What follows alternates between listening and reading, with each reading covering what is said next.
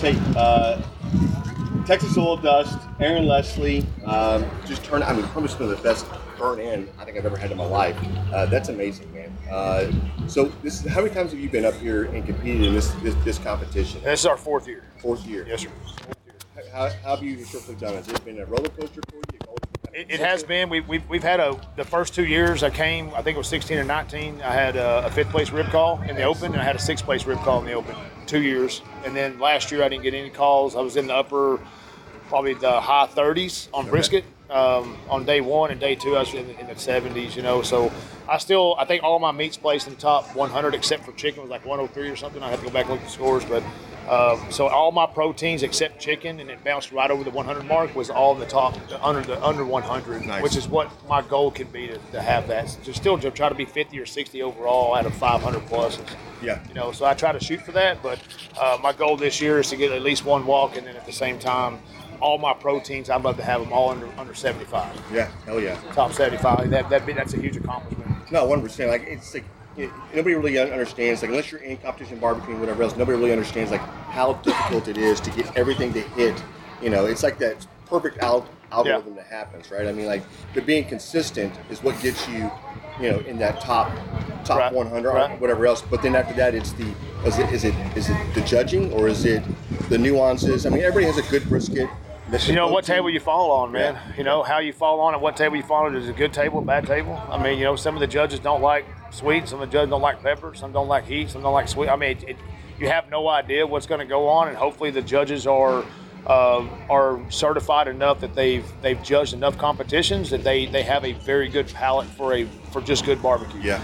Hopefully they're not looking for one particular flavor, and that can be a bad table or a good table, you know. So we're hoping to land on really the good tables, good easy tables, you know, kind of medium, but ones that aren't real picky. Yeah. And if we can do that, I think we'll be in good shape. But I think everybody's profile all over the United States has changed and kind of gone into one kind of lane. I hear you. I think all your top cooks have adjusted to where they know who does good, who does not, and I think they've kind of adjusted a little sweeter here, a little more less pepper here, a little flavor there, a little savory here. So I think you've puzzled your way into a good routine. And most of your top cooks are running that same routine, and I think that's what stands out. But you also have a lot of cooks that only cook 5 times a year or 10 times a year or just 1 time a year. And so, but they got into the invitational or the open, and so they kind of throw whatever's out there. Yeah. And they just come to cook it every year because they've been coming for 20, 30 years, and sometimes those flavors just ram the whole thing down the coat. So it just depends on what table you land on. Right. So how important is this weather? I know, like, coming up here before we showed up, we looked at this weather. It was going to be cooler in the nights, right? 60s degrees, 70, 80 in the day. And we're hitting 90, 90 plus out here, right? So perfect for us Texas guys. It is, right? This is what the Texas guys. This caters to us big time. I mean, when we've been watching the weather every week the last 3 weeks, it was in the upper 70s and it was in the middle 80s, and all of a sudden it's going to be 90 plus, you know. That's it. And I'm like, man, this is it, because that just fits that profile where we're used to cooking that high heat. At the same time, you know, a little saltier, maybe just a little, you know, a little sweeter, saltier, something, whatever profile you have. Where these guys are used to cooking in kind of milder temperatures.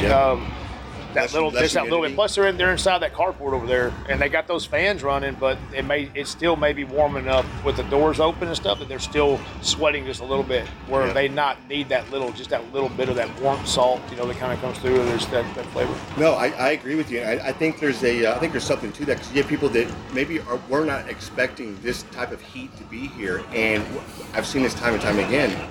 You end up overcooking, right? Yeah. And a lot of cooks don't realize that these timetables are being crunched down a little bit because of these high heats, and they like people that cook to time, right? I've seen it, and that's, you can't cook the time and cook the temperature, but you cook the feel. And the pros, the guys are really good. They know how to do it, but it catches everybody off guard. You just don't. You're in the group. I was 30 minutes early, so I was really I wasn't taken back, but I started early. And I started basically an hour early just so I knew I met those timelines. Yeah. And so, like, pork is normally 3 hours. I was 2.5 hours, 240. Ribs are right at 3 hours. They were like right at 245. So, I mean, I was about 15 to 20 minutes early. And they hit those marks, and I was looking, you know, if you check your elevation, Yep. Just watch your boiling temperature, and you'll kind of get an idea of what you don't want to go over because you start mushing it out, right? So if you cook in this area a lot, then you know where you want to pull your temperatures down and your textures.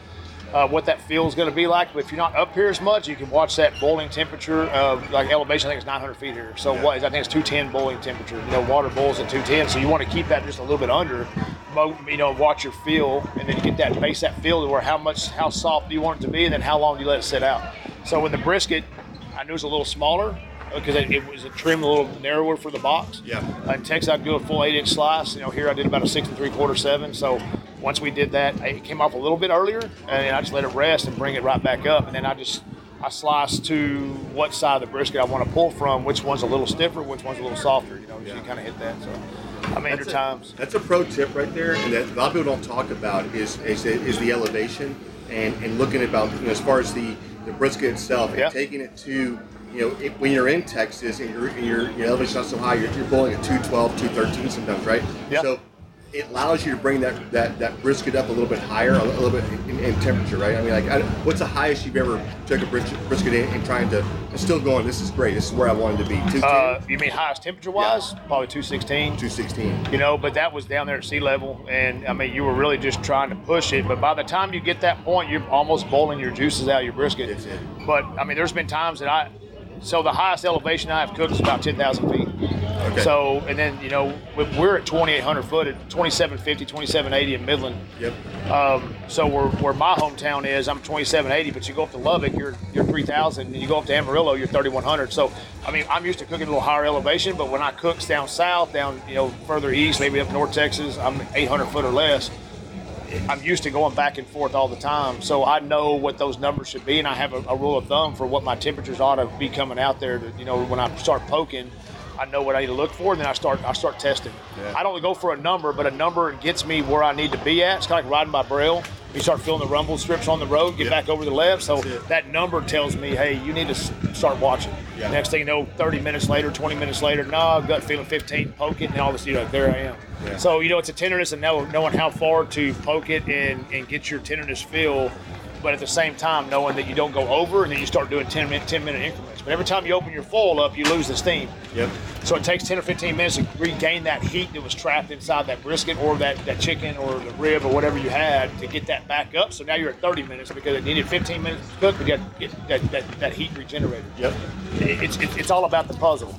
Can you put the puzzle pieces together? And if you can put them together, you can get a winner out of this thing. So, I mean, hopefully everybody, has a good time and a good cook. But it's a little stiffer for some guys and probably a little bit overcooked for some guys. And if you've been here before and you know what you're doing, you'll know when to start watching. That's what I'm talking about, man. Hey, listen, this is it's not oil field. This is the meat science right here. We ain't drilling no holes 20,000 foot deep, man. Exactly we're rolling. We're drilling for oil out here. One big win, one big hit. Yeah. That's a testament to your success. I mean, learning the variables like you're talking about. A lot of people probably have the field. It's not even thinking about where you're at, the elevation. They're not even thinking about the weather. Not even thinking about how that factors in. Oh, just showing up. I can't tell you how many cooks say that. They're like, man, I had no idea about elevation. I said, you want to go go to Alamosa, Colorado, 10,000 feet, and try to cook a brisket. You're pushing 198, and there's no juice left. You're right. You're stretching it. I mean, so that's why drums are. This is drum country. This is can country. Gateway's got it sold up. I mean, it's an awesome product, right? But you're going to look out here and you walk around, you've got 70% drums and you've got 15% pellet grills maybe, and the rest are offsets. I mean, I don't know what that mix might be, but that's just what I kind of know. But you can put all the flavor in the world on that offset, and then you can just nuke it on that drum. And then when you're on a high elevation, that drum is your best friend because it's bottom heat. You're getting it up there, And so I think you're at the end of the day, it's knowing what equipment you're cooking on. Pellet grills, man, once you wrap it, who cares, right? That's right. Throw it in the oven, throw it in a pellet grill, but I think that consistent underground heat, that bottom heat, it's going to really just going to push it up there. You just got to watch it because it's not enough oxygen. So like Alamosa, I took my brisket about 198, and then I started poking. I was like, man, this ain't breaking. It ain't breaking, but the temperatures are getting close. And then as I kept poking, about right at the 200 mark, man, she broke over about 3/4 of the way through, got a little stiff. Right when my third pin has, you got a 1 inch on the bottom. Yeah, okay. That's right. And so when that goes in that flat, your flat is going to have about 1.25 inches, 1.5 inches. Depends on what type of brisket you're cooking. And when it gets right there about 1.25 inches in and it starts to tense up, she's off. She's sitting on the firebox because it went in nice and smooth and it tensed up a little bit. I know that's my texture I'm looking for. That's just an experience. Yeah. And every time I pull those, man, I've had nothing but good success. But when you probe it and you like, oh, go 15, 20 minutes, get talking to your friends, you're having a cold beer, doing whatever you're doing, all of a sudden it's been 30 minutes, and like, oh crap, you put it there and it's like Texas tender where it just goes all the way through and hits a pan. Yeah. Then you got to open it up and let it sit there and try to tense up. But by that time, depending on how you trim your brisket, you have a 12 to 6 grain or a cross grain. The cross grain may save it, but that 12 to 6, when they pick it up, it's going to break in half. That's it. So you have to know where to slice from, where to get your slices, how thick to go. There's so many variables, you know. Yeah. And so I'm not trying to teach nothing. This is just things you learn. Looking at. You just try to learn it. I think a lot of this you're doing right now is all about second nature. Like you've done it so much, you don't even realize some of the nuances and whatever else about that. Right. You're seasoning, right? It's still rocking. You're still pushing it. Yeah. How's it been going? Man, it's going good. You know, I mean, the season line itself. We got some new products coming out in the next year. We're making some tweaks on some things, but I've got 5 or 6 different different ideas going down the pipeline, and some finishing dust, and a couple new sauces, and we got another type of charcoal. Got a hardwood coming out, bigger bag, and so that way we can hit those stores and get them in the popular areas and kind of push it out there. But it takes a year or two to develop a product that you want to use. Right. And I've been running these 6 products I've been running besides my charcoal. I run my pecan and my oak charcoal, but besides the charcoal itself, the sauces that I'm running, I've been running them now for a year. And I mean, I'm thoroughly happy with what I got. It's going to take another 6 or 8 months before I'm happy with the tweaks and doing something different. But I'm trying hard to make them work across the state and out of state. It's just you only got a weekend shot. Yeah. So you only get 12 months out of the year, and you only get to run 48 times or plus, to try to get them to work. And so sometimes you might want to tweak it or not, but.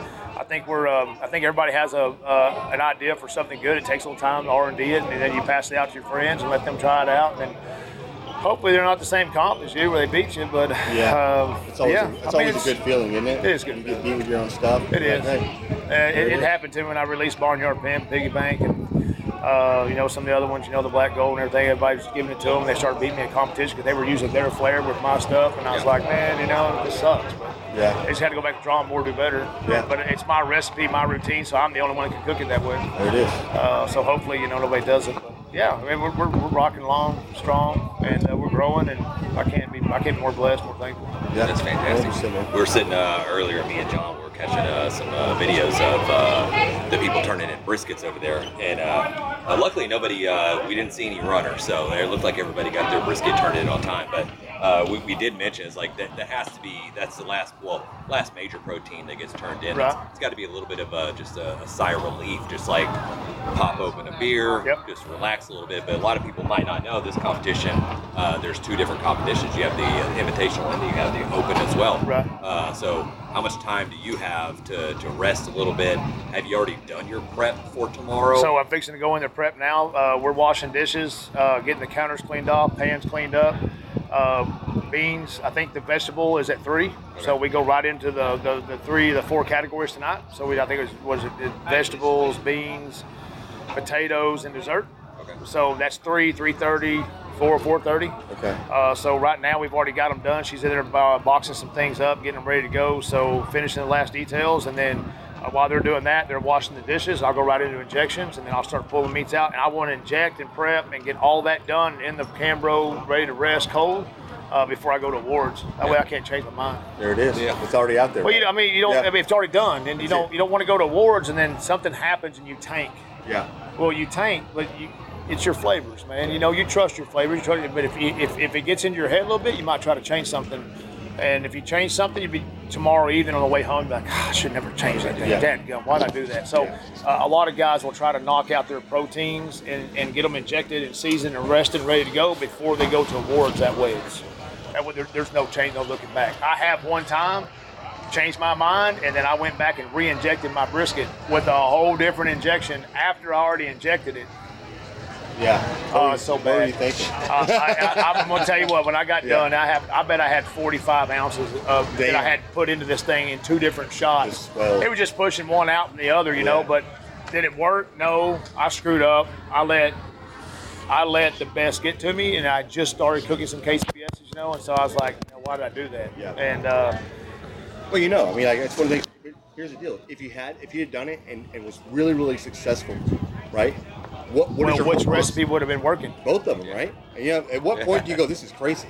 You know? It's you sit there and you're like, but I did this. This is back when I first started, probably my 5th or 6th comp for KCBS, and I just like, I'll never do that again. So a lot of great guys and people, they say, look, get your stuff done, get it early, get it over with, and that way you don't have to worry about it. You can't change nothing. Yep. It's always that way on doubles, and then that way you're done, and you can just relax and chill out the evening, go to bed early, wake up the next day, hit it, because tomorrow's a big day. Tomorrow's the day that actually counts. I mean, it counts today, don't get me wrong. A winner, reserve, grand, top 10 of the Invitational is huge. It doesn't matter. Top 20 is huge. It doesn't matter where you place that. It's a big day for the Invitational. But tomorrow, that's where all the stakes are on the line, right? That's the Jack entry. Yeah. That's the one that, you have those different kind of trophy spots that come with winning the Jack. Winning the Royal tomorrow on the Sunday for the Open. It's everybody, right? Yeah. So everybody's like, today is the Invitational. Tomorrow's everyone. Everybody out here will be cooking tomorrow. I think I was told 525. Now, I don't know what that is, but the lady over here that was parking us yesterday, she said a few backed out, but she said she had around 5 1/4 for the turn-ins for Sunday. So, that'd be a good, and that can be anything. So you can kind of slack back a little bit. You might go over just a little bit, you might get away with, a little bit different things. You might not have to be directly on your top of your game, but at the same time, you still got to be right on your game no matter what. So it's kind of, get it away, see what happens. That is freaking awesome. Yeah. Aaron, cool. Hey, man, thank y'all guys. Appreciate it. Thank y'all, bro. I'm glad to see you guys, man.